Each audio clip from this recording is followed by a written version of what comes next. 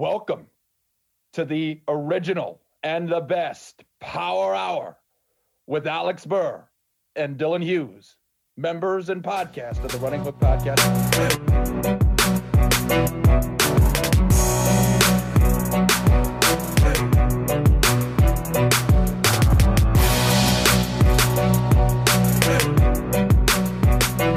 Hello, and welcome to a Thursday morning edition of the Alex and Dylan Basketball Power Hour. What is this?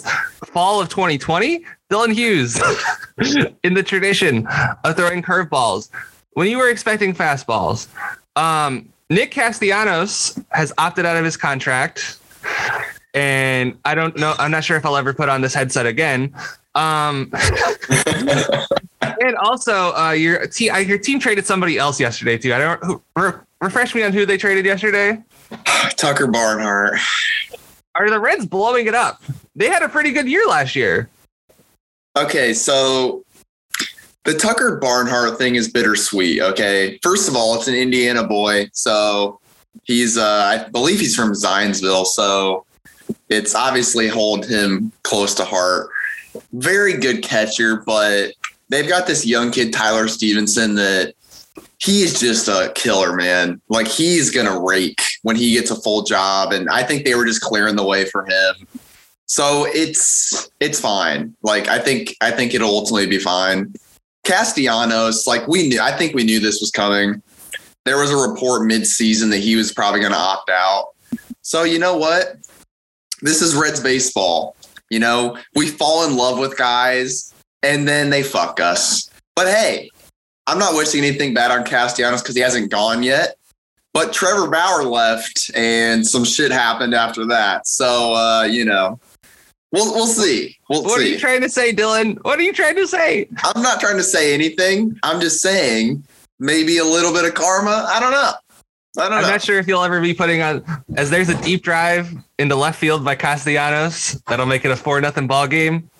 I don't know if I'll ever put on this headset again. I think that's going to be his legacy, whether he wants it to be or not. I think absolutely he is going to. That'll be Castellanos' legacy for the rest of the time. But I mean, listen, you know, he's a left fielder, right? Castellanos is. Yeah. All right, we don't need him then. We have Eloy. We're good. But I was thinking maybe we can swipe him and you could have. He wouldn't be going too far, Dylan. But I think we need to spin the wheel. So before we get into if you need a reminder, our teams for this week were the Bulls, Warriors, and the Kings. We kind of we recorded on Thursday morning, so we have an extra game. I only watched the extra Warriors game, though, not either of the Bulls or the Kings games. But let's spin the wheel, Dylan. Who are you looking forward to maybe getting this week? Well, we've already watched a good amount of Charlotte, so might as well just throw them in there. And, you know, I'm kind of open to some Knicks slander because I watched the Pacers beat them last night. So, you know, I'm of course, as always, I'm open to anything, but those are two that I'm kind of keeping an eye on right now. I don't know how you'll like the first spin of the wheel, Dylan. It came up Philadelphia 76ers. Interesting. So I mean, we got this. So I didn't watch. I didn't watch their game against the Bulls last night. I just watched the highlights. But Tyrese Maxey's been playing really well in place of Ben Simmons. So I'm interested to dive in more of that. Yeah, and I think it's ironic that I come off of saying I didn't watch last night's Bulls game, and we get the team that played the Bulls last night. And our second team is the Milwaukee Bucks. Ooh. So okay. There's kind of going through it right now, but I don't think this is a throw it back team because we, in case you heard that, something catastrophic just happened in my apartment. But we don't need to throw the Bucks back, I don't think, because I don't think this is going to be the final picture for the Bucks, and plus Giannis is still playing, so I think we'll be fine with them. Let's go for our bad team now. I'm hoping we get the Cavs. I really want to watch the Cavs. Oh yes, me too. So we don't get the Cavs. We get another team that's playing extremely well, though. My Toronto Raptors. Oh wow, that's not even that's like a cheat right there because they're like well above 500 at this point. Yeah, if I was going to swap this at this point, I'd have put the Pacers in the bad wheel and the Raptors in the good one. But, that is what it is. So, yeah, I don't think we're going to throw any of these teams back because none of them really, there's no reason to throw any of them back. So our teams for next week are the 76ers, the Bucks, and the Raptors, a.k.a. the top 3 seeds in the 2019 playoffs.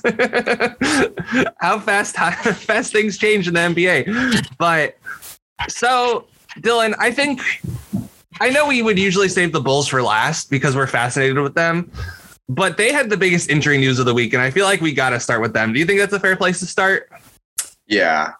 So our first team will be the Chicago Bulls.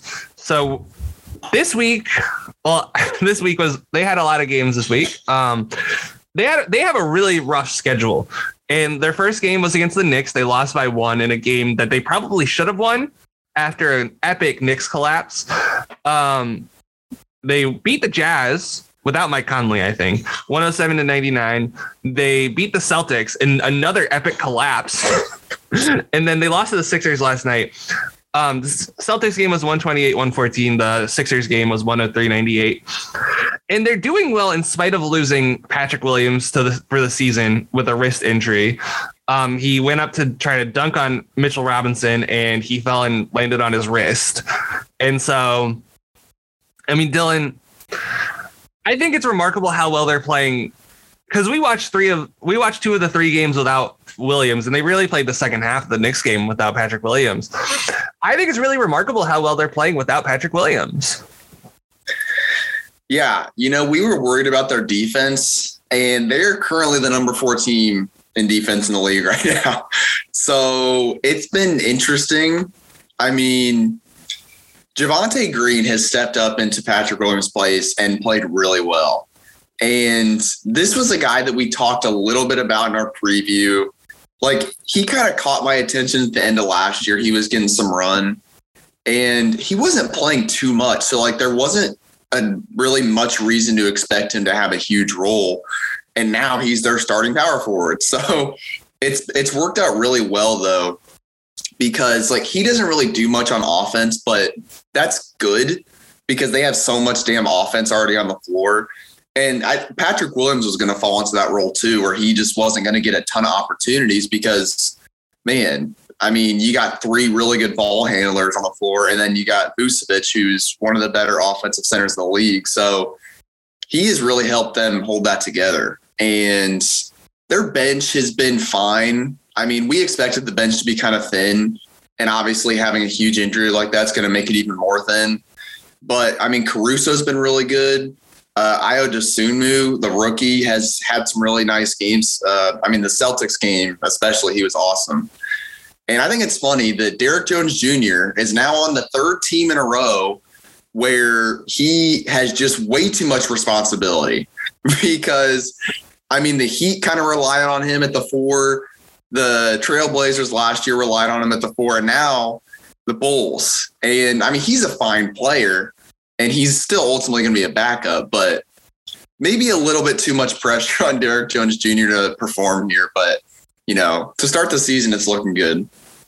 If this team could take half of their backcourt talent and convert them into 6'9" guys, they'd probably win the championship. This team, they're firing on all cylinders right now. And I know it's, only 8 games into the season because they're 6-2, I forgot to say. But they're really firing on all cylinders on offense. It's amazing to me how well they've been doing on the offensive end. And it's a shocker that Zach LaVine and DeMar and Vooch all kind of fit like a glove, even if Vooch is going through a little bit of Kevin Love syndrome at this point. I think that it's really interesting. It's going to be really interesting to see how the pieces fit. I think that one of the keys for their season, and I know it's only 8 games in, but towards the trade deadline, they're going to have to get another body at the 4 spot, right? They're not going to be able to last through the season with the way their front court depth is. It just isn't plausible, right? Tony Bradley, to me, has actually been a real surprise at backup 5 to the point where I don't think I trade for another 5. I think, unless it's a package deal, here's an idea I've been throwing out to our friend Caleb. I'd do maybe Kenrich Williams and Derek Favors for Kobe White and Derek Jones. like, I think that might really benefit the Bulls, and, you know, maybe throw in like a second round pick because Sam Presti loves those, but just something to that effect where you get improved front court depth just because they're so lacking in it. But I think right now, the way the East is constituted, like with how much size there is in the East, there's only two big guys you got to worry about in the East. And that's, well, you got to worry about Bam. The Heat are very physical, but they're not exactly what I'd call a huge team. You got to worry about Embiid, and you got to worry about Giannis. And last night they only lost to the Sixers by 5. And I think the Bucks would probably kill them at full strength. Let's just be real. But I mean, for the most part, I don't think the size is going to be as much of a problem as I thought it might have been. Yeah, I think I agree with that. And I mean, this is kind of becoming an interesting thing to monitor in the East in general, because we talked about the Celtics already and their lack of size. And of course, they're not a great example right now because they're not playing too well. But Charlotte is another team that's very undersized, but ultimately playing pretty well. I mean, I guess the Knicks have decent size, but I don't trust that in the playoffs. And I mean, the Pacers, but hell, like they may not even make the playoffs, you know, like it's going to be a lot of high scoring games, I think, when it comes down to the final stretch in the playoffs, because like the Nets aren't going to play big. Like a lot of the teams I just mentioned aren't going to play big. So it really just comes down to the Sixers and Bucks. And I think you could beat the Sixers with Embiid. I mean, the Hawks did it last year, and yes, they have Clint Capella, but Embiid is way better than Clint Capella, you know? So I don't think Embiid is necessarily a huge like roadblock for the Bulls or any other team. Obviously, Giannis is another case, but Giannis could be, I mean, Giannis is Giannis, you know, like it doesn't, his size doesn't really matter as much. Like you could get the biggest team of all time. Could they stop Giannis? I don't know. Maybe if you want to go back to the 80s or 90s, but I mean, this is like a increasingly smaller league, and the Bulls, at least right now, have so much offense that, I mean, I think they could kind of outpace the losses on defense they're going to give up. I think that's right. And I think we can move on to their like big three. I mean, big three in air quotes, because it's an unconventional big three. But all the pieces just work on offense, right? Like Lonzo, you know, I think we'll talk about Lonzo. I think you'd want to talk about Lonzo. I feel like, you know, he's doing what he did in New Orleans last year personally, but like on a much better team. But DeRozan and Levine in particular, like those two guys have such amazing chemistry off the bat. It's insane how much better they look than like I'm just gonna say it based on the 2 weeks of Celtics that we've watched, because we watched the game against the Bulls. It looks better already than Brown and Tatum does. I don't know, like they move so much better off the ball. Both of them do. It's not just, you know, Levine. Levine's a great cutter, and we're seeing it again. Dylan, I think that this offensive combination between DeRozan and Levine, I think that it's really dynamic, and it might be one of the best 1-2 punches in the league. Yeah, most times when two players, or three, if you want to throw Lonzo in, get together like this, and then you throw Vucevic on top of it, most of the time I would worry. But as soon as I saw DeRozan went there, I'm like, I love that. Because DeRozan in San Antonio became such a good passer. And he's always in the middle of the floor. And the middle of the floor is like the one spot where you can pass to anywhere pretty easily. Like if you want to kick it out to like anywhere on the 3-point line, you have a good, you know, kind of vantage point. If you want to dump it down to your big in the middle, you can do that. And DeRozan is probably the best in the league at getting to those spots. And as you mentioned, Levine is just so good off ball. And he doesn't need the ball at all. Like he's the guy that obviously when he has the ball, as we saw last year, can be incredible, but he can be just as effective off the ball too. And when you have so much offensive attention on DeMar DeRozan, who has scored 30 points back to back now, and he's averaging 27. And yes, it's only through 8 games, but 27 points is beyond a career high for him. And when you have that much attention and then you still got to track Zach LaVine off ball and Lonzo, who last year really solidified his role as like an off ball player. And, I talked a lot of shit about New Orleans last year, and I didn't like how they used Lonzo. But part of the reason was because like their offense just didn't really make sense together. And it kind of worked out as the season went on. I didn't think using Lonzo as purely an off-ball player really made much sense for that situation. But this situation, I think it makes a lot of sense. And especially because Lonzo is a much better three-point shooter now. I mean, it's working out well. And he's definitely, like, of those three, he's definitely eating the least, if you will. Like, he's definitely not putting up huge numbers every night like the other two. But he's playing his role, man. And, he's got that little afro growing out, which I think is a really nice look for him. So, like, you can tell Lonzo's just feeling himself. And I think he's a great kind of tertiary ball handler in that. And, not to get off of those three too quickly, but I love Vucevic's place on this team too, because, you were mentioning that he's kind of becoming the Kevin Love, but he's a much better passer than Kevin Love was. And gosh, man, like it doesn't even matter if he's getting assists, like those some of those hockey assists he's getting, where he's getting the ball in the post and he's moving it to the other side of the floor to find an open shooter. Like those four just have such great chemistry right off the bat. And it's amazing because, I mean, even he and LaVine didn't really play much together at the end of the season because of injuries. So it's not like, Vucevic and LaVine had 80 games together. I don't know. They probably had less than 10 or less than 15 at least. So really, you've got four guys that are just now playing together for the first time, and it looks like they've played together for years. Exactly. That's a great way to put it.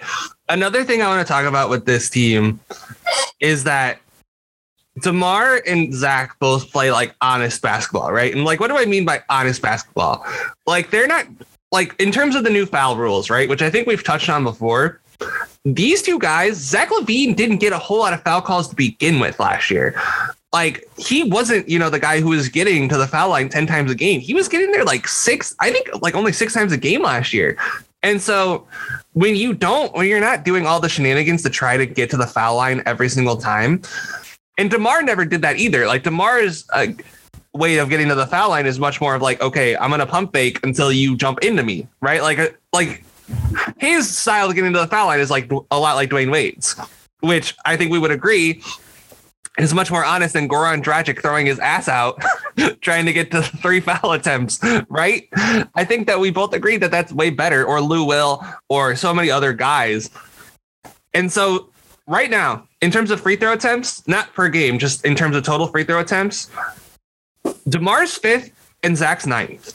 And I think that having two guys that are actually getting fouls called on them is going to be huge for you, because I'll go through the top 10 right now. So we got Giannis at first, obviously, makes sense. Jimmy Butler second, another guy who plays honest basketball. That's not surprising. Joel, not surprising. He's a foul drawing machine. Rudy, 4th, again, not a surprise. Montrezl Harrell, 6th. And I think this is where it'll start to get interesting. A guy that we're covering later on today, Harrison Barnes, 7th. Kevin Durant, 8th. Zach LaVine, 9th. And AD 10th.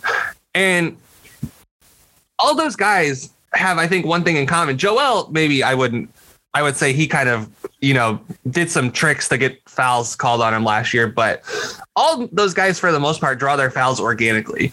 And I think that that's something that the refs are rewarding so far early in the season. Like, Trae Young is at 13 right now. Luke is at 15, which feels like that should be like 10 spots higher. And then like De'Aaron Fox is at 18, Sexton, Miles Bridges is in the top 20. So like, I think that my point is, I know I kind of meandered here, but my overall point is just like those two guys playing honest basketball and not like forcing the fouls is really helping them with the referees. Yeah, that's a really interesting point, because I was watching some of that Nets-Hawks game last night, and they were talking about that because, I mean, Trae Young and James Harden are like the two poster childs for, kind of drawing or exaggerating contact. And I mean, it doesn't even feel fair to put Trae Young up there because it's Harden. Like Harden is the true, king of that. And he's as good as he was. Like he's the reason why people said his play style is the reason they hated watching him. Like it's kind of crazy to say you hate watching a guy that, was an MVP candidate for like 5 years straight, but he just drew so many fouls and like it was great for the team. But as far as watching, yeah, it was tough to watch. And we're seeing this year, man, like Harden is struggling. I think the only good game he had this year, of course, was against the Pacers. But man, like he is struggling. And like I think he barely cracked 10 points last night. I think I stopped watching towards the end, but he was like, he's got to work for his points now. Like it's not he's not just sitting at the 3-point line and pump faking and getting 3 foul shots anymore. So, from a league perspective, it's really nice to see that rule change. And yeah, Zach LaVine right now, he's up a whole free throw attempt over last year. How many guys in the league can say that they made that big of a jump, with these rule changes? And I haven't watched enough to figure out what exactly he's doing different from last year. Maybe being off ball has helped him somehow. I don't know. Like he's a guy that naturally attacks the rim a lot anyway. So yeah, like he's the guys that do that get rewarded. And like you mentioned, Jimmy Butler, he's a guy that's like that too, where he's going to the rim, man. And sometimes when you're going to the rim, you're going to get hacked. And I think that's helped him a lot. And DeMar is kind of the same thing. Like I mentioned earlier, he's in the mix all the time. Like he's not Steph Curry pulling up from 40 feet out that doesn't even have to get close to a defender. Like he's getting in the mix. So you're going to have a lot of hands swatting at you when you're in there. And I mean, I think free throws are down across the league for most teams. So to have your 2 best offensive players really getting fouls like that, yeah, I think it's definitely a huge advantage. And I think that's one thing I noticed is just like both of those guys, like it's kind of a free throw line parade. And what do they say about like, getting in rhythm for guys? It's all about getting to the foul line. And like right now, Zach is at 93.9% and DeMar's at 88%. Like, I don't think either of those will hold. I think Zach's will get down to like 88, 89. He's a really good shooter though. So you wouldn't be surprised if it stayed above 90. And then DeMar, I think will go down to like I think he's usually around 85, but 85% for getting to the foul line 7 times a game is massive. That's an extra like 5 to 6 points a game. So I think those two have that kind of figured out. They kind of have the off ball stuff figured out. And I'll bring it back to Vooch real quick. You brought up the passing earlier. That is so key for their team. Like he's kind of like the connector on offense, and like he can stretch, he can do his work in the post, but there's not really a whole lot of centers I want Vooch going one-on-one in the post against anymore. Really, it feels like the league has kind of gotten bigger. Vooch isn't that big, all things considered. I think he's only like, I'm going to check the Basketball Reference real quick. I think he's only like 6'9", or he might be 6'11", but he's 6'11", 260. And, we got some real hulks in the game right now, like Valanciunas, Sabonis, got some real, those are on the smaller end too, like Boban. But like in all seriousness, I mean, Vooch is still such a good scorer to have out there. And I think we should close out the Bulls section. You talked about Javonte Green at the beginning. I love the way he's playing. He should not be doing so well at the 4, but he is. Caruso, man. I think if he was starting, he'd make an all-defense team. I think he probably should have been an all-defensive team player last year. Like, he was so ridiculously good. He's just so ridiculously good out there. He's such a good ball mover. His shooting has never been great, but I think on this team, it doesn't have to be. I think the way the league is trending, I don't think shooting is going to be as necessary as it used to be.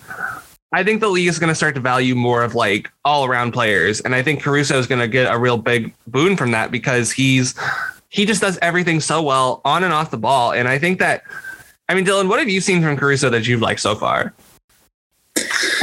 I mean, he's kind of carried it over from the Lakers. You know, I of course had to reserve my Caruso praise until he was off the Lakers, but I mean, we saw it last year. Like there was times where Like, who did LeBron trust to make an open shot? Alex Caruso. You know, if LeBron trusts you to make an open shot, that's huge. And he came through a lot for them last year.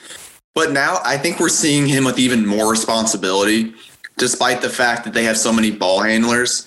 Like, he can play with any of those guys. You can play him with Lonzo. You could play him with a mix of, you know, two different guys. Like, he can play with anyone. I mean, he's good off ball. He's pretty good on ball. He's just a mess on defense. Like, he's one of those guys that dives after loose balls and, like, he makes the effort plays.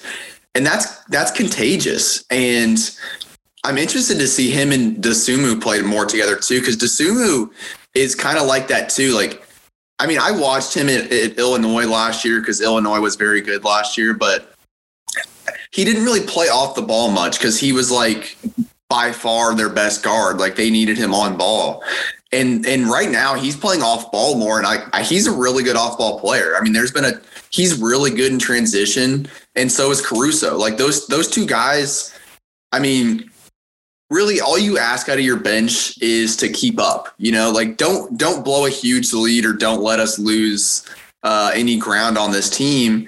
And I could see with these two guys leading the charge, I mean, they could hold leads or even grow leads because they do the dirty work, and the dirty work translates. It gets everyone else excited and involved. And that energy really, really carries over into points a lot of the time. I mean, that's the perfect way to put it. I mean, I thought Io was one of the steals of the draft. I mean, there's a lot of steals in the draft last year. I mean, I think Jared Butler will end up being a steal in the draft. I think Herb Jones on the Pelicans, he might end up being a steal in the draft. Like, there's going to be, like, Duarte is looking like a steal. Scotty Barnes is looking like a steal at 4. So last year's draft, I think we're going to talk about in, like, legendary terms, just in terms of, like, how talented everyone is. But yeah, Caruso. So I looked at the on-off stats when Caruso's in the lineup for the Bulls. They're +9 in 441 possessions. They're really good with him on the floor, and I think, you know, having a 5 with him, and, like, if you run your closing 5 with, like, him, Lonzo, Zach, DeMar, and Vooch, I really have liked Lonzo's ability to guard up this year. Like, he did a really good job on Randall in that Knicks game. Randall sliced him up passing wise, but, like, other than that, he was pretty much out of the game shooting wise. Like, they took him out of the game. Like, Randall, to be, like, I'll give him credit. He was really good at dishing it, but he wasn't doing the best job of scoring. And that's just because Lonzo just pretty much shut him down. Yeah, and that's something that we've talked about over the years that I think me and you both really appreciate. The strong guard. I mean, that is huge because guys like Randall, as strong as Randall is and as good as he is at getting to the rim, he's not Joel Embiid, you know? Like, there's just some guys that even a big guy can't push around. We've seen it with Harden over the years. Harden gets so much shit for his defense, but he's really strong in the paint. And over the years, especially in Houston when they needed the defensive help, like, he was willing to take on the bigger guy in the post that they needed to stop. And yeah, I'm glad you mentioned that with Lonzo, because I had the same thought of him picking up Randall. Like, he's just a strong guy, and Randall was had pretty good positioning in the post, I thought, a lot of the time. But Lonzo, he just couldn't move him. And this team, I mean, they're playing really good defense right now. I think it may just be because they're so active. I mean, there's a lot of active hands, which active hands is like the best way to make up for lack of talent or size, I think. So they're doing that well. And I mean, we'll see how that holds up as the season goes on, but they're going to need players like Lonzo and Javonte Green to really step up on defense and hold their own because, we know Vucevic isn't going to block shots. We know Zach LaVine's going to get beat a lot. So if you can get as much out of you can on defense from Lonzo, that's going to be great. And sometimes it'll be on the perimeter, sometimes it'll be in the post. That's what's great about him. So I think this question will be how I close out the Bulls section, because I feel like we've had a good discussion here. So their next 9 games, I'll say. So they're playing the Sixers again on Saturday. They'll be playing the Nets, and they'll be playing the Mavs. Those games are all at home. Then they're going to be going on like a little West Coast road trip. They'll be playing at Golden State. They'll be playing both the LA games back to back like it usually is. They'll be playing at Portland, at Denver. Then they're coming back to Chicago, and they're playing New York and then Indiana. And I know Indiana hasn't gotten off to a hot start, but they're still a really good team. In those 9 games, Dylan, what record would signify to you that this team is the real deal? I mean, for me personally, I've always taken West Coast road trips as like if you can split it, you're doing really well. If you can split it or finish, if you can finish above 500 with any record, you're great. I think you just need to split it. Like if you can split all your road games, like you're in a really good spot. So I'm more interested to see, obviously wins matter, but I want to see how they play Golden State and the Lakers. Like those are 2 games where it's like, these are 2 of the best teams in the league. So, you can beat the Celtics who suck right now. You can beat the Knicks or almost beat them, but can you beat the teams that are really going to stand out in the end? And, so if they can split and give those 2 teams either beat them or give them a really good run, I mean, I think that's a really good sign. Yeah, I agree. I think if they can go 6-3 on this trip and win like 2 of the 5 road games, I think that would be a really encouraging sign. They should beat New York again. They should beat Indiana. They should beat Dallas. I don't know about should beat Philadelphia because Philly's just a rough matchup for them. They should probably beat the Clippers too, and they should probably beat the Blazers. But we'll see. It's going to be real exciting to monitor their progress. But we didn't really map this out before the episode started. Where would you like to go, Dylan? To Sacramento or to Golden State? You know what? Let's save the worst for last. Let's just go ahead and do Golden State now. All right. So they had a very short week this week. We only had 3 Warriors games. They are currently 6-1. Good for second in the West. Again, that matters so much right now. Last Thursday, they lost to the Grizzlies 104-101 in overtime. They then destroyed the Thunder 103-82. And then last night they kicked the ever living shit out of the Hornets 114-92. Dylan, I think this Warriors team, I'm more bought in on them watching them now, even without Clay as a title contender. What have you liked from this team so far? I mean, I've liked a lot. I mean, I was just looking at Andrew Wiggins' numbers because just from the eye test, it feels like Wiggins hasn't been as involved, which is natural because, Jordan Poole's got a bigger role and they've got other guys in there. But like he's not playing terribly. Like his numbers are decent. Like he's at a career low in points, again, expected. He's shooting 44% from the field, which isn't terrible, like 39 from 3. It doesn't even feel like he's that involved, but like he's still playing fine. And like that's kind of what I've noticed from this Warriors team is, I don't know if unselfish is the word, but like they just are so connected. And there's some games where, like last night, Jordan Poole was the star.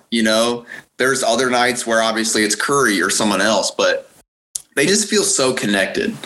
And I mean, Jordan Poole has been obviously the most impressive. Like last night, I think was a better example of what he is than some of these other games because he had a tough start. But man, like his game just really interests me. And, this is maybe a bit of a stretch of a comp, but I see like Sean Livingston with range. Like that's kind of what I see out of Jordan Poole. And most of it, I think, is that his body is just very similar. Like he's a bigger guard, but man, like he's not the fastest guy in the world, but like he's still pretty quick getting around defenders. I mean, he's big, so he can post you up a little bit. He's good off and on ball. And like I said, good shooter. Like he's just really interesting to me. And I mean, when you have him coming off the bench when Clay comes back, like that's going to be lethal. Having 3 guards like that, probably playing together at times too, is going to be fascinating because I think he gives their offense another level. And we haven't really seen much of these young guys yet. Wiseman is out, and Kuminga and Moody have really barely played. Which, man, I mean, it's just funny looking back at that draft that they had 2 lottery picks and they were probably hoping to get 2 NBA ready guys. And they have really just not given these guys much of a shot yet. Which, again, you look at the rotation, it's fine. Like, Otto Porter Jr. has been pretty good, I think. Obviously, Juan T is still in there. Bielitsa, I mean, come on, man. He's just a stud. And, like, he's a way better passer than I remember. Like, I don't know if he's always been this good of a passer, but, man, he is such a good passer. And on this team, that's huge. Because, like, as I said, Curry plays off ball a lot. Like, Draymond Green has made a living out of passing to Steph Curry. And if you can bring in another forward like that can get him the ball and get some of these other shooters the ball, like, your offense is going to be really tough to stop. So I'm just really loving the flow of this team right now. And I mean, they've been pretty much unstoppable to this point, even without Clay. So it's been fun to watch them so far.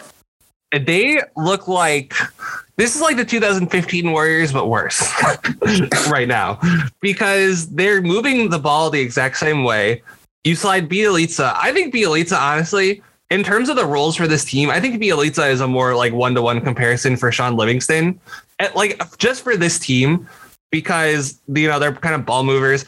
Andre Iguodala looked washed last year and he's playing well right now. And he's still getting the top perimeter assignments. I mean, this team just makes sense. Like, if they drafted like Mitchell or Wagner or Duarte, they might be better. But I think that this team right now just has like that element of ball movement, right? That was missing from last year's team. Like, last year was a real like, okay, we're gonna get it to Steph. We're gonna run pick and roll every single time. And that's not the way Steve Kerr likes to play basketball or likes to coach basketball. He likes to move the ball for better or for worse, right? If Steph was running a Steve Nash kind of system, you wonder what player he'd be, but he probably wouldn't be Steph. And I think that, you know, he didn't even have to do as much last night in the game against Charlotte. I watched that game pretty much from the middle of the second quarter on. Poole was pretty much destroying them. And yet he had a rough 5-game stretch in between the first game and the second game. Still like shooting like 19% from 3 in those 5 games. But I think as the season goes on and he gets more comfortable in his role, he's going to be better. And like you said, having 2 guys like that on the team is going to be huge for them. And plus, a guy you didn't even mention, Damian Lee is balling right now. Like this, he's looking like last year he didn't look like an actual NBA player. This year, he's looking like an actual NBA player. And listen, I'm going to take my victory lap on Bielitsa, all right? I knew this was coming. Listen, he just needed to get in a place where they actually knew how to use him. And Miami was never going to play him. That was an awful trade for them because like he just is not a heat culture kind of guy. Like he's, you know, he's kind of more freewheeling and dealing, and this is the perfect kind of system for him. I will say there hasn't been enough Wanty. That dude earned major minutes last year, and I think he should be like I think he should be playing like 20 minutes a game. I think he should be playing more than Iggy. I think he should probably be playing as much as Damian Lee is. I think that guy, like last year, genuinely, there's a lot of teams right now that would want Juan Toscano Anderson on their team. And I just think he should be playing more. Yeah, I mean, I think that's fair. I mean, the Iguodala thing, like, he's definitely better than he was in Miami. Like, watching him in Miami was just embarrassing. I mean, he, like, on offense, he was just worthless, essentially. And yeah, there's just something about the white, yellow, and blue, man, that brings it out of him. I mean, he definitely looks much better, and I still think his role should be pretty limited because, I mean, he can pass, but, like, he's not doing much else on offense. And, yeah, having Wanty out there, I think I don't know, he's not a better defender than Iggy, but, like, on offense, I think he gives you more kind of dynamicism or whatever the word is. Like he's right. He's a little bit more in the mix. So, you know, we'll see how that shakes out. Like with the politics of it, I feel like Iggy's still going to get a good amount of minutes, but you know, we'll see. I just feel like there's something there that they could take advantage of. You watched the game from last night, correct? Did you watch that? I watched the first quarter, and then I just watched the highlights because I went to bed. So I was gonna say you missed the Gary Payton the second show. That dude last night. I one of the last things I saw was the dunk he had, and I had an audible gasp because I did not expect that dunk that he laid down. So in case you don't know what I'm talking about, against the Hornets, he played 18 minutes, shot 6 of 9 from the field. He missed both his threes because he's not a shooter, but he had 14 points. He had 3 steals. He had a block, 5 rebounds, and an assist. And he had just he was backdoor cutting, and Bielitsa and Draymond were both just having field days finding him, right? Like, they went on a massive run, and Gary Payton was shutting down Lonzo. He was not Lonzo, LaMelo. Goodness, how did I make that mistake? He was shutting down LaMelo. He was shutting down poor Ish Smith. Ish Smith got put in the fucking torture chamber. And Ish Smith didn't do anything to deserve this. He's been a solid NBA vet. and Gary, the Mitten, as he's known affectionately, he came in and he just basically gave Ish Smith and LaMelo the business. And it was just a remarkable thing to watch. And I think I criticized that they cut Avery Bradley. And now I think they made the right choice. Do you have anything to add about the Mitten or any other Warriors things? I mean, he's just another fun guy that, I love off-ball guards. If you listen to this pod, you'll know the Hamidou Diallo types, the Bruce Browns. I love an off-ball guard. And Gary Payton, man, that's what he is. I mean, he gets to the rim. Somehow no one knows he's there, and he just scores. And again, if you can throw a dunk like that down on Kelly Oubre, no less. I don't know what the adjective would be, but the former Warrior that I don't think anyone really cares that he's gone. So it's nice to see that. And I mean, as you mentioned, Damian Lee too. I mean, they've got a nice mix of guys. This bench is really scrappy. And again, when Clay comes back, you're going to push Poole to that bench too. They're just going to get better. I will ask. So I haven't seen Kuminga play at all because he's played 2 games and he's played garbage time. And I usually turn off the games by garbage time. I mean, was it a mistake? I know it's it's only been 7 games into their first year, and they're obviously being outshone by some of their peers. But it's just why didn't I feel like they should have traded those picks? I feel like that, the 2 paths thing I've kept talking about. It feels like for the last few weeks now, it feels like the Warriors are on an extreme 2 paths. They're trying to win the championship right now, but they're also got 2 19-year-olds and a 20-year-old they need to develop. And it just feels like all 3 of those guys probably need to spend a lot of time in Santa Cruz this year. And it feels like you shouldn't be taking guys that need to be spending a lot of time in Santa Cruz with lottery picks. Yeah, I mean, I think they wanted to trade the picks. I just think the guys that they wanted, the picks weren't good enough. And I'm looking at the draft board now. And I mean, I don't know how Franz Wagner's playing because I haven't watched a second of the Magic, and I don't plan to anytime soon. But ideally, he's a more NBA ready guy. Obviously, Davion Mitchell. The little bit I've seen of Zaire Williams, I mean, he would be better for this team. He hasn't really done much on offense, but he's been pretty good on defense, and that would be at least something. And they wanted Duarte over Moody, but they got stuck with Moody, who they have to develop. So, yeah, I mean, it's tough. It's really funny that a team with 3 lottery picks in the past 2 years, one of them being the number 2 pick, is kind of mad that they have those players. You could send those 3 guys to a bunch of teams and they'd be like, please give them to us. But the Warriors, the past couple of years, ever since Clay got hurt, they've been in that weird middle ground where they still have the best player or one of the best players in the league and one of the best shooters of all time. And Draymond Green, one of the best defenders. And it's we can't just lose, and I mean, I still think they're probably going to end up trying to trade those guys this season because, man, again, 3 lottery picks on top of whatever else they want to throw, and they could get a really nice piece back. So, I don't want to say it was a mistake to draft those 2 guys because, again, I don't think they really wanted to, but alas, here we are. So we'll see where they go. And it's like with the Wiseman thing, and I feel like Caleb is going to destroy me for this. He just is a young center on a team that's best when Draymond Green is playing center. Like that's just the fact. Like when Draymond's playing the 5, this team hums, right? Like they're an elite team when he's an elite defensive center at this point. Like I don't think there's any doubt about that. And he's not a power forward. Like playing Draymond at power forward only works like in the first and third quarters when Looney's out there, who is looking very solid, by the way. I have to give him credit. Looney isn't looking terrible out there. But I mean, Draymond is a center at heart. And like, I don't know what their plan was because he can't shoot and Wiseman's not projected to be a shooter either. And so I don't understand. Kuminga, I think, is an interesting swing, but Kuswinga. That was so bad. I'm sorry.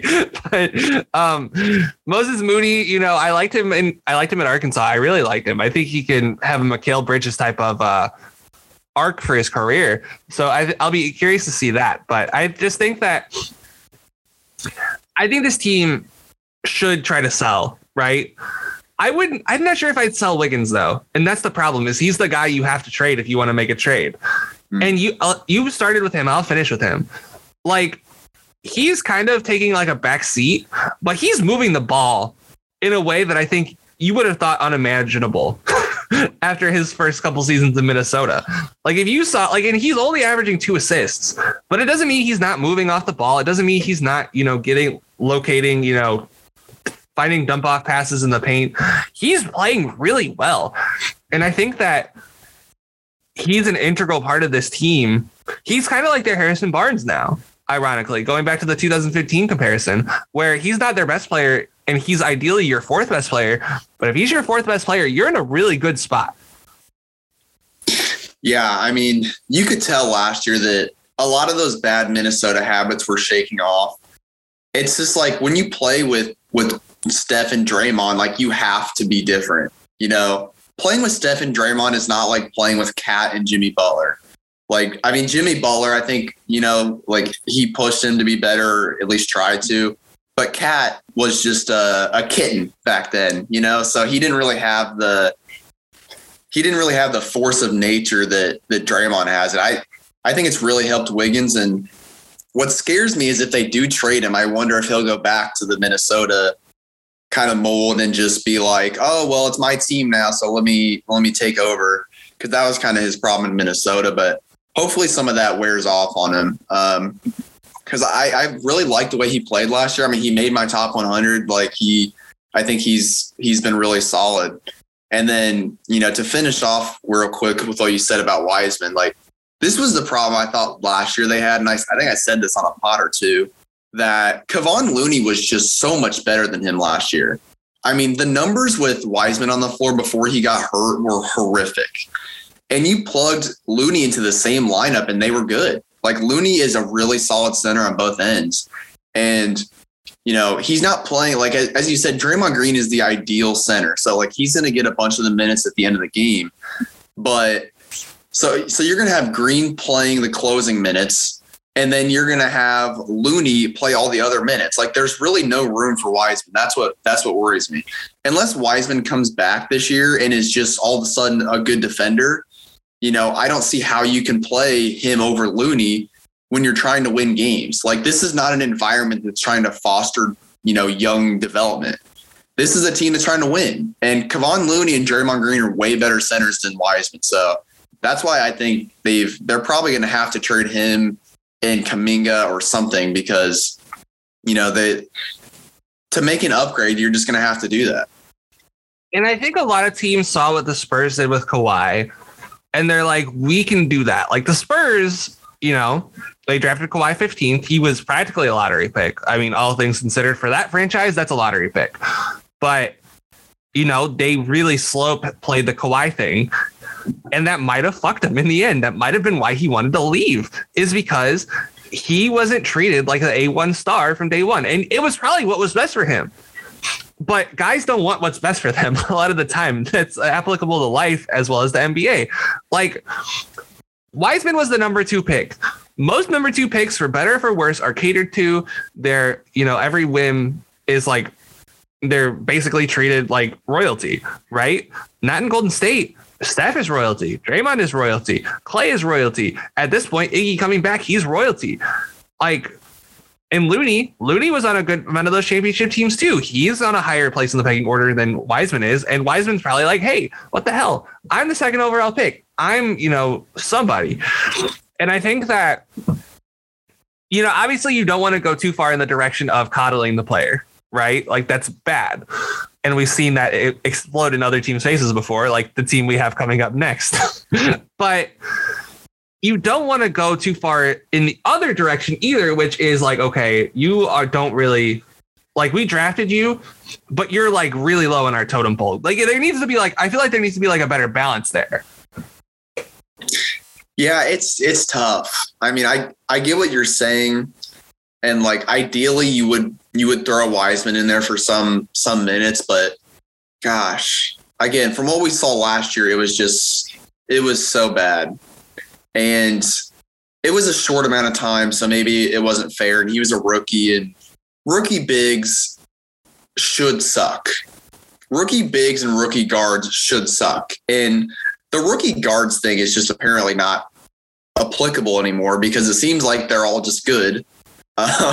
No matter the past few years, they're just all good. So I don't know. I guess that's out the window now. But I mean, rookie bigs, they have to learn defense and all that jazz. And I mean, they were having Wiseman shoot a bit last year. And it's like, I don't know. I think they should play him just to see what they have, because again, they didn't see it much last year. But again, like, are you sacrificing winning? So it's definitely a tough balance to strike. It definitely is. I think we had a good little Warriors discussion there. Are you ready to move on to the Kings or anything else you'd like to add about our favorite team out West? Oh, I'm ready for the Kings.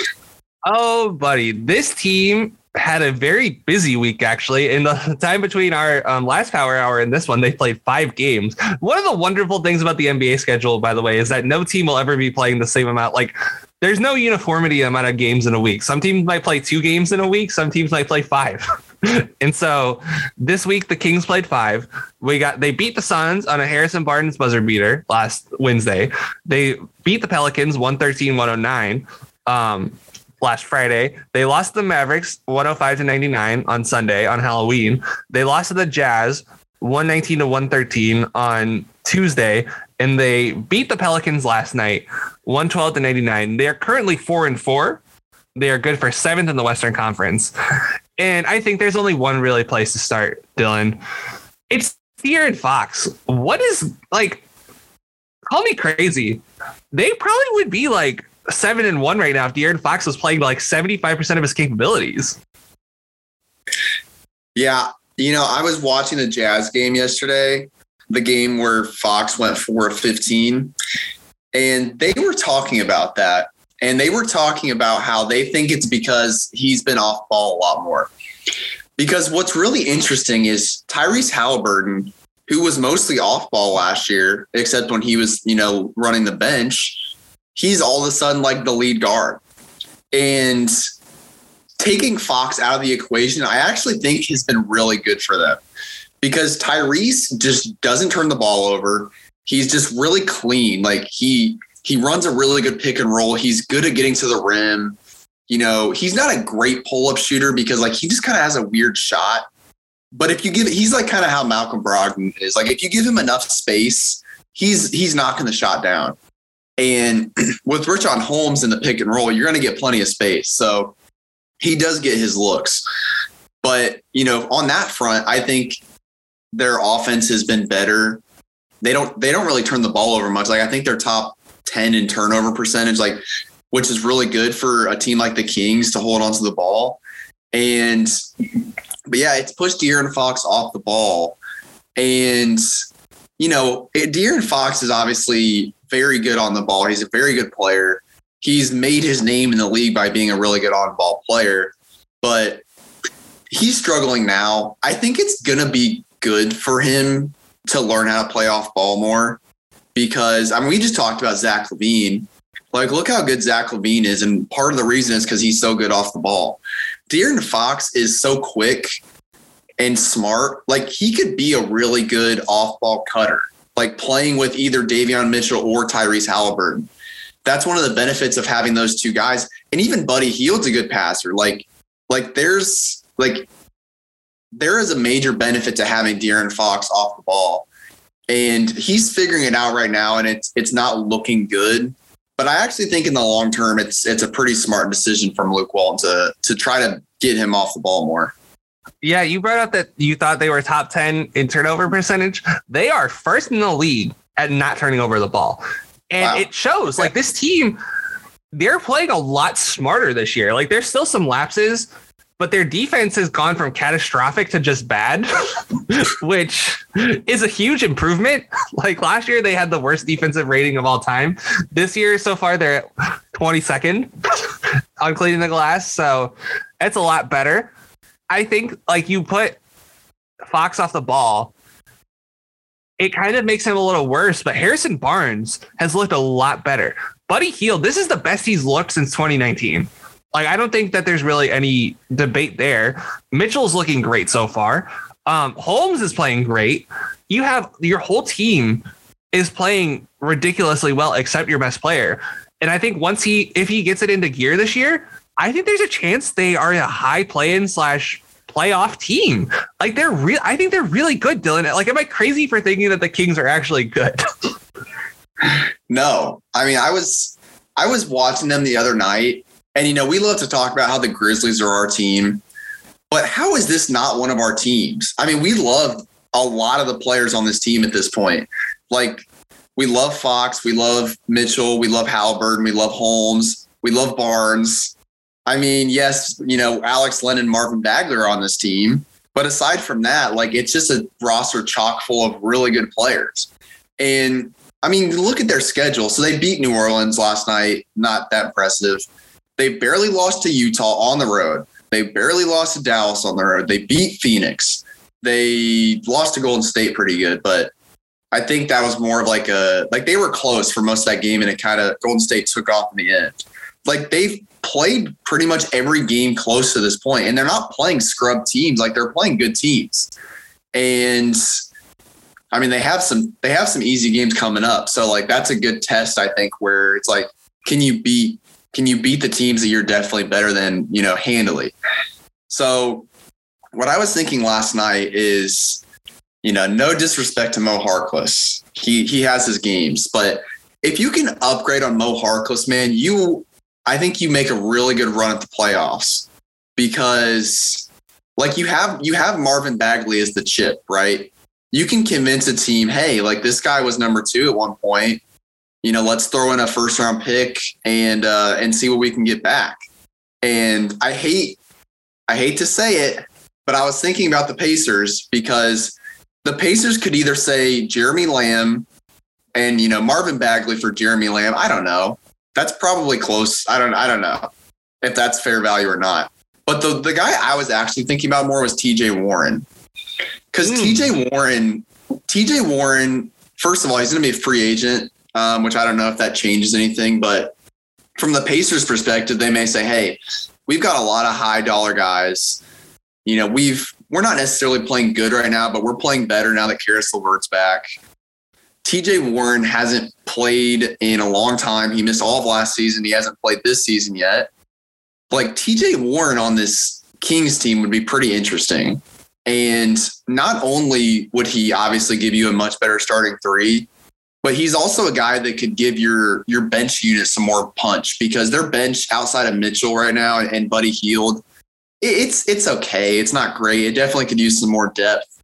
So, TJ Warren was just one guy. There's a bunch of, Robert Covington's a free agent this offseason. I don't know if they would really go that direction, but there's some guys out there they could try to get. And man, especially if it's a good defender, I mean, I think their prospects for this season really change.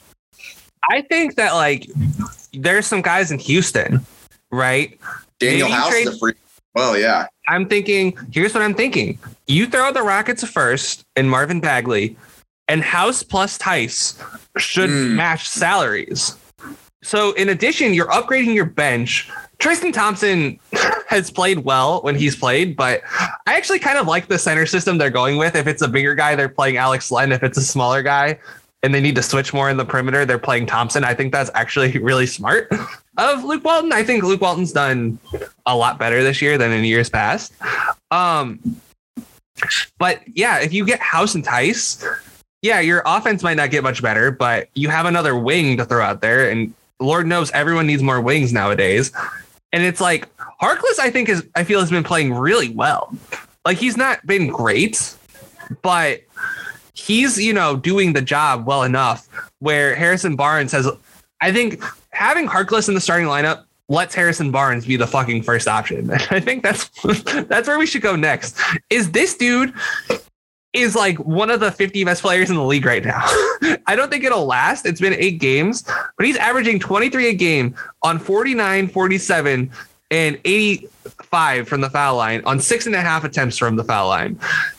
I don't know what's gotten into him, but they're running plays for him in crunch time. He's their like first option right now. What's happening?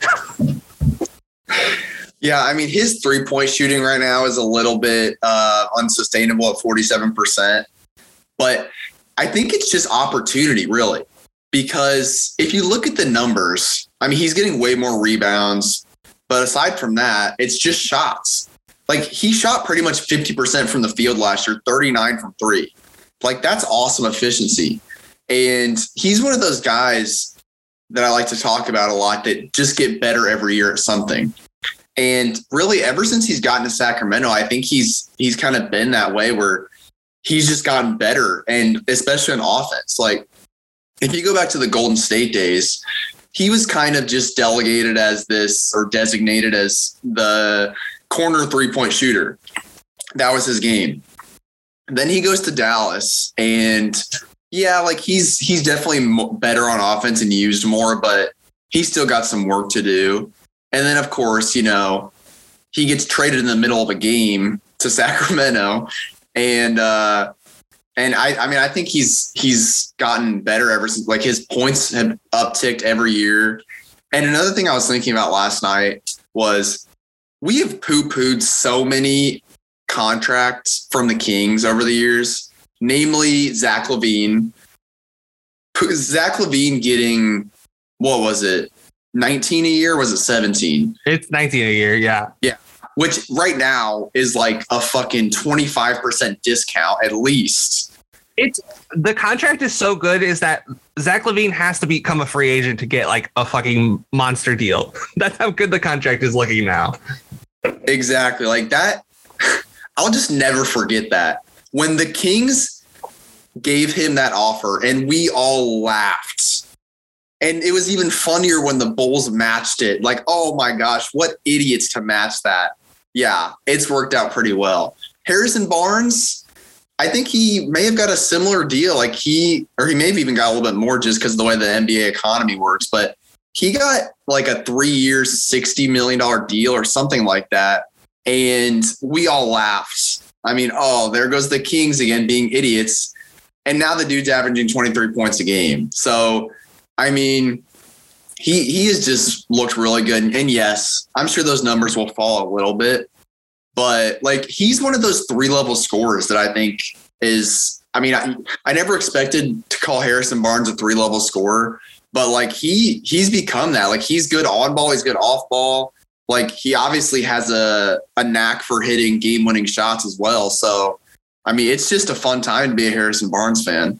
I mean, I don't know what got into him because I'm sure you remember, during the infancy of our basketball fandom when Harrison Barnes was drafted and I'm sure you remember he was a really big deal coming out of college. Like, this dude was like one of the most hyped prospects in UNC history, like going back to the 80s. And then, he gets drafted to the Warriors. They kind of like try to make him a weird 3-4 kind of guy who's posting up a lot. And then Kerr gets there. They reduce his role drastically. And it's weird to see his role get pumped back up, but now he's actually good at it. And I just love the progression in his game. Like you said, 3-level scorer sounds crazy with him, but he is one. He's been really good to start the season. And I think that we were talking last year how they should have traded him. And keeping him might have been one of their best decisions in a long time because, right, they wouldn't be 4-4 if they replaced Harrison Barnes with like league average. Let's just say Kenrich Williams, right? Average power forward. They're not 4-4 right now. They're probably 1-7. So he's been great to start the year. I think the other guy that really catches our eye, and this should be obvious knowing us, but it's Davion. He hasn't been shooting well at all. But I think, aside from the defense, which we'll talk about, I think his offense has been a lot better than I expected it to be for even a 23-year-old rookie. I thought it was going to be some growing pains for him on offense, and he's getting to the lane a lot better than I thought he would. He's not shooting really well at all, but I think that kind of doesn't matter. I think he's playing well enough to kind of offset that. How do you feel about what you've seen from Davion so far? Yeah, so I texted you last night and I said I had a comp. That's right. And this was something I've been working through for a couple of days because I knew there's something in my brain that recognizes I just have every NBA player I've ever seen documented in there. So there's triggers occasionally. That's why I feel like I'm so quick with comps is because there's some sort of trigger in my brain that just is I've seen that before. Who is that? And I had to watch 2 or 3 games of Davion Mitchell. And I was trying to think, I'm it's not Donovan Mitchell. It's not any of these other guards. And then I'm you know who it is? It's Kemba Walker. It's Kemba Walker. Okay. So he's bigger than Kemba, but if you watch the way he plays on offense, he's really fucking quick. He's really good at handling the ball despite his speed. And he's really good at stopping on a dime. And he had a shot in the Jazz game where he just stopped on a dime and pulled up from the elbow.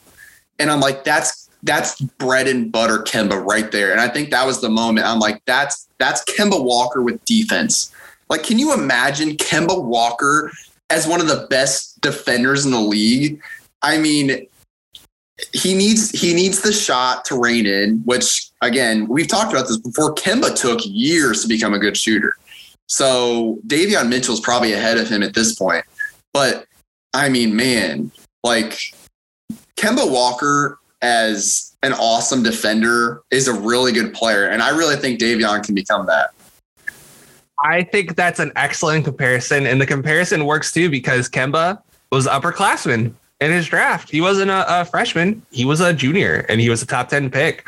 So I think that's a really good comparison because they don't Baylor. For all the talk about how good their team was last year, Davion Mitchell, to me, by far, their best player. It wasn't really even close to me. Watching, again, and I know I say it, having front row seats to watching Davion Mitchell, I just kind of knew, right? And you read the draft stuff and you're maybe I'm wrong, but he was the catalyst. He's such a good ball mover. He's such a, he's a good shooter. The shot will come. I don't have any doubt about that because it was too good last year, and it doesn't look like there's any weird hitches in it. Like that kid Maceo Teague that was on the team. That kid has a hitch in his shot, and if he can get that fixed, he might be a good player. But Mitchell was too good of a shooter for him not to improve. And I mean, you knew he was going to play 10 years in the NBA just because of his defense. That man is just a dogged defender. There's a chance we have 3 rookies make all defense teams this year, Dylan, between him, Scotty Barnes, and Mobley, which we haven't seen a full Cavs game yet, and I'm really excited to watch them. But Mitchell, man, that dude is going, he gave Donovan Mitchell the first Jazz game the work. The second Jazz game, Donovan kind of had him figured out a little bit, but he was still, forcing charges, forcing turnovers. He only has 0.8 steals a game. But I would guess that Davion right now is forcing about 3 turnovers a game. Just based on the eye test, how many charges he draws, how many, balls he deflects off of the guy's leg. I feel like he's forcing a lot more than just 0.8 turnovers a game. It has to be more than that. And the fact that he's only averaging 2 fouls a game, Davion Mitchell got in the league at the exact right time, because if this was under last year's rules, he'd probably be at 5 fouls every game and on the verge of fouling out. But yeah, just describe what you feel watching Davion Mitchell guard the other team's stars one-on-one. It's just fun watching a guy that has so much energy on defense because we're so used to these guys. There's a lot of good players that come into the league as good defenders. And like look at Bradley Beal. Bradley Beal used to be looked at as like one of the better defenders in the league. And he decided to take the scoring, champ route, which is fine. But he does not give a fuck about defense now, which is sad because like he has the chops to be really good. And I think if Washington was actually a good team, we'd maybe see it more. I right now he's probably like, you know what, we need to get some points because otherwise we're going to finish under 500. So I understand it, but watching a guy like him just work his ass off on defense, and it doesn't even look like he's getting tired either. Like he's just in awesome shape, like to be able to defend like that on the perimeter, no less, against like Donovan Mitchell. Like it's not like he's going up against, slow-mo here. Like he's going up against a really good, offensive ball handler. And he's so strong. Like he's only 6'2", but he just looks much stronger than he should be. And he just really makes guys fight. And, he's going to be a pest. He's going to be Patrick Beverley, but like way better on offense. And again, that's a hell of a player. And just, it's why I'm going to love this Kings team. Like I was a little bit embarrassed to admit it last year, but this year I'm fully on board because, man, like, as you mentioned earlier, Buddy Hield has been really good too. And Buddy Hield, people like to forget about Buddy Hield. He might be, especially with Clay not in the league, he might be the second best shooter in the league behind Steph. Like he's up there. And if you look at shots made, I think he's definitely up there in the past few years. So you add him, Fox, Halliburton, like those four together with Barnes and Holmes is having a career year as well. I mean, this team is just really fun right now. Yeah, Holmes is playing out of his fucking mind right now. He is averaging 15 and 10 on 68% from the field, and that feels low. He's real judicious with his shot selection, which is kind of weird for a center. When you're a center, you kind of feel the need like, oh, I need to get my shots up. Otherwise, I'm not going to get points. But Holmes knows he's such an integral part of the offense as a roll man that he's going to get the ball eventually. And he's such a good lob threat. He's got, like we talked about last year, he's got the floater touch. He's shooting 94% from the foul line right now. Now only only 60 attempts. So it's not like a whole lot, but still interesting that he's only missed like one free throw all season so far. And then Buddy, I don't know what Luke Walton, he must have said something to Buddy over the offseason, but Buddy's actually playing defense now, which he hadn't done in a while. I don't think he'd done through his whole career, actually, because why would he have? And between him and Halliburton, the Kings defense has gotten so much better. Fox is still on defense. Like, they don't talk about him as much because he's not as big of a name. But Fox, to me, watching him on defense, if you want to laugh, just watch De'Aaron Fox's mistakes on defense. Like that dude is standing at the 3-point line, like on the wing with everyone, like his man and the man who, he's supposedly trying to help on or in the paint. Like he's not good on defense, but Buddy has been playing hard on defense. That Buddy and Mitchell backcourt on defense has actually been really good. And so you throw that combination together, if they get another wing, right? That Marvin Bagley piece is a big one. And that Tristan Thompson contract is a big one to trade too. If you wanted to maybe combine those and try to get like a player who's making 20 million. I can't think of any off the top of my head, but just a guy who can make a difference for your team. You have the pieces to make that trade. And I think they should make it. I think this is a team, given the state of the West right now, this is a team that could make the playoffs and make some noise once they get there. I'm not a huge fan of pushing Harrison Barnes back to the 3, but what about Jeremy Grant? Ooh, I like that idea. I like that idea a lot. That would be, I think Jeremy Grant would play the 3 in that scenario. Yeah, you have 2 6'9" guys, which is more than a lot of other teams have in a smaller league. And I think having size in a smaller league would help. I actually really like that idea because the contracts match perfectly. Because I think Marvin Bagley's making like 11, Tristan's making 9. You throw in like a first round pick or two and say, here, we want to win now. And Jeremy Grant's been playing really well. I actually really like that idea, Dylan. That's a good call by you, because the Kings, do you agree that the Kings should be pushing all their chips forward because they haven't made the playoffs in so long? Yeah. Listen, they have put themselves in such a good situation by their last 2 drafts. Seriously, it could not be overstated how good of a draft getting Halliburton and Mitchell back to back. That may be the best back to back draft out of anyone in the league. With only 2 first round picks, at least in those 2 years. Those are 2 ready players. Halliburton last year, it didn't take long for him to gain Luke Walton's trust. And I'm not saying Luke Walton is one of those, Tibbs coaches that is if you're a rookie, you're basically dead to me. But he had to play Halliburton because Halliburton was that good last year. And look at Mitchell this year. It's the same exact thing. You can get 2 guys that young on top of De'Aaron Fox, Buddy Hield, Rashawn Holmes, Harrison Barnes. That's a fucking squad, man. And yes, Marvin Bagley has not worked out. But, you could easily convince a team. You can convince the Rockets. You can convince the Pistons, maybe Oklahoma City. The teams that are so far out of contention that it's screw it. We'll try to get a first round pick or 2 and take this guy in and see what happens. You could easily do that. Even maybe Orlando would be willing to do that too. There's teams out there yeah, we'll give Marvin Bagley a try. And yeah, we'll take your first round pick, and here's some aging veteran that we don't care about. There's teams like that every single year. And the Kings, they're not competing for a championship, and they're probably not going to even get out of the first round. But it's just like Minnesota when they got Jimmy Butler. It's who cares, man? We need to make the playoffs because this city is eventually going to kick us out. Okay.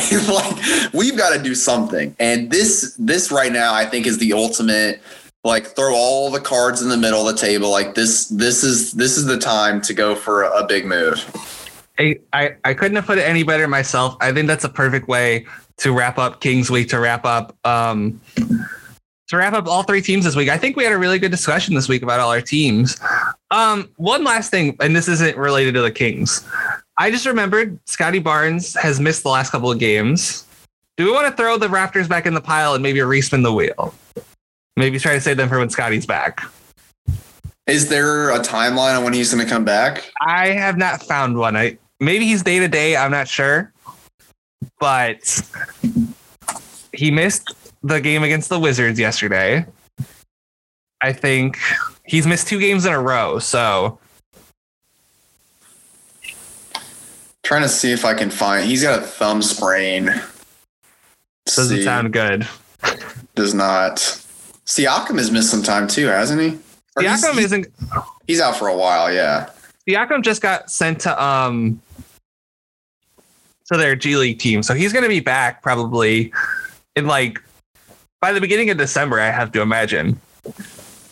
Yeah, maybe we should test our luck and hope to get them around then. Okay, so let's go ahead and respin the wheel. I got to find it on my computer. There we go. So I didn't take the Raptors out. That's a good thing. Let's go ahead and spin the wheel again. Let's see who we get. We get no better than the Magic.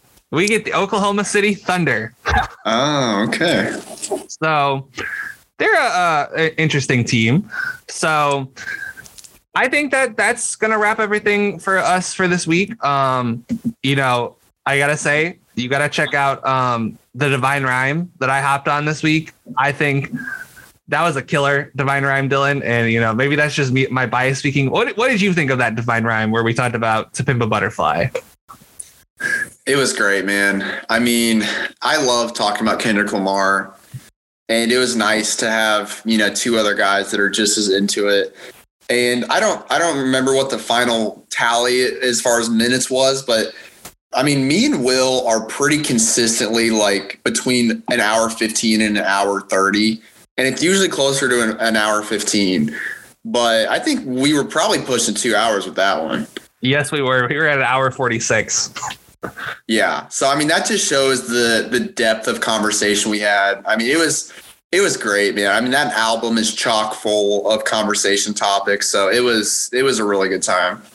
It was a really good time. Thank you so much for having me on, even though I kind of bullied my way on. I'll admit it. But, you know, it's an album I'm really passionate about. So I'm glad I got to discuss it with you guys.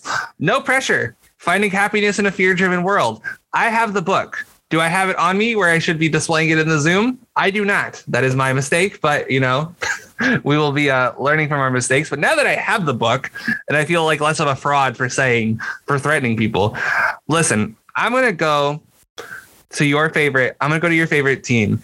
I'm going to tell them you've been writing, you know, all those hateful things they see on their, you know, social media accounts, on the team blogs, whatever. I'm going to say that you are the person that's been writing all those hateful comments, and they're going to ban you from all their games. They're going to be like, no, this person can't come to our game. Sorry.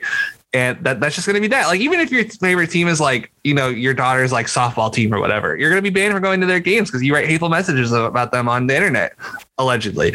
How is that one, Dylan? I feel like that one wasn't so terrible.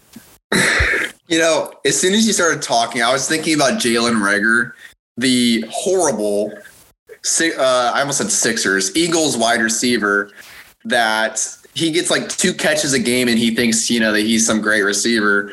And there was a couple weeks ago, he DM'd some fan on Instagram for talking shit and like was trying to set up a fight. So I'm just thinking, like, I'm sure there are players like that on every single team that I guess it's fragile ego is really what causes that. But there's someone on every team that if they find out you're talking shit, man, they will literally fight you. Like, not like I think I found a way to improve it. I found a way to improve it, Dylan. I'm going to tell James Johnson that you were talking shit about him. Ooh. I'm going to call him up. I'm going to be like, hey, James, you know, and I'll be super respectful. I'm like, hey, you know, blank, you know, was talking massive shit about you. They live at blank, blank. You go, they said they wanted to meet up with you and tell you that you sucked to your face. So I think that one, there we go. I love when I can workshop these in real time. The only thing I'll say is, you know, James Johnson is an MMA fighter pretty much, but a lot of those MMA fighters, they know their strength and they don't want to fight random people because they know what they can do. But you know, someone who has a fragile ego and does not care who you are is Kevin Durant. If you call up Kevin Durant and say, hey, this completely irrelevant kid from like Wisconsin started talking shit, here's his address, he'll show up. Okay, he will show up. So Kevin Durant, I'm sure there's a bunch of other guys, Jalen Reagor, you know, we're going to give you those guys your number and address, and you better get ready because they're coming for you. You know, you better get ready. Linsanity is out while we're recording this, week 8. There's a lot to discuss there, and unfortunately, some very unfortunate things to discuss. But also, week 8, not the best week in the good old Shield. So there's that. Circle City Cinema will be back next week. I'll be hopping on with our friend Zach. I'm not sure if anybody else will be on. Well, we're going to be talking about Spider-Man Into the Spider-Verse, so that'll be fun. And then, yeah, Divine Rhyme next week, Damn, will be up. So I'm really excited to hear that one because Kendrick Lamar month. Listen, I'm just biased because Kendrick is one of my favorite artists, but I think Kendrick month has been one of my favorite months. I thought the Good Kid episode was great. Section 80 episode was great. So keep up the good work there, Dylan. Yeah, I think that's everything we got for today. We kept this one under a crisp hour and a half. I think that we can do that now. I think we have established a good pace with these episodes where we kind of don't have to spend like 40 minutes dwelling on Amadou Diallo this year. No offense, Dylan, but I'm assuming during Pistons League we will dwell on Mr. Diallo. But Dylan, I think this was a great episode. I want to thank you so much for joining me once again. Thank you.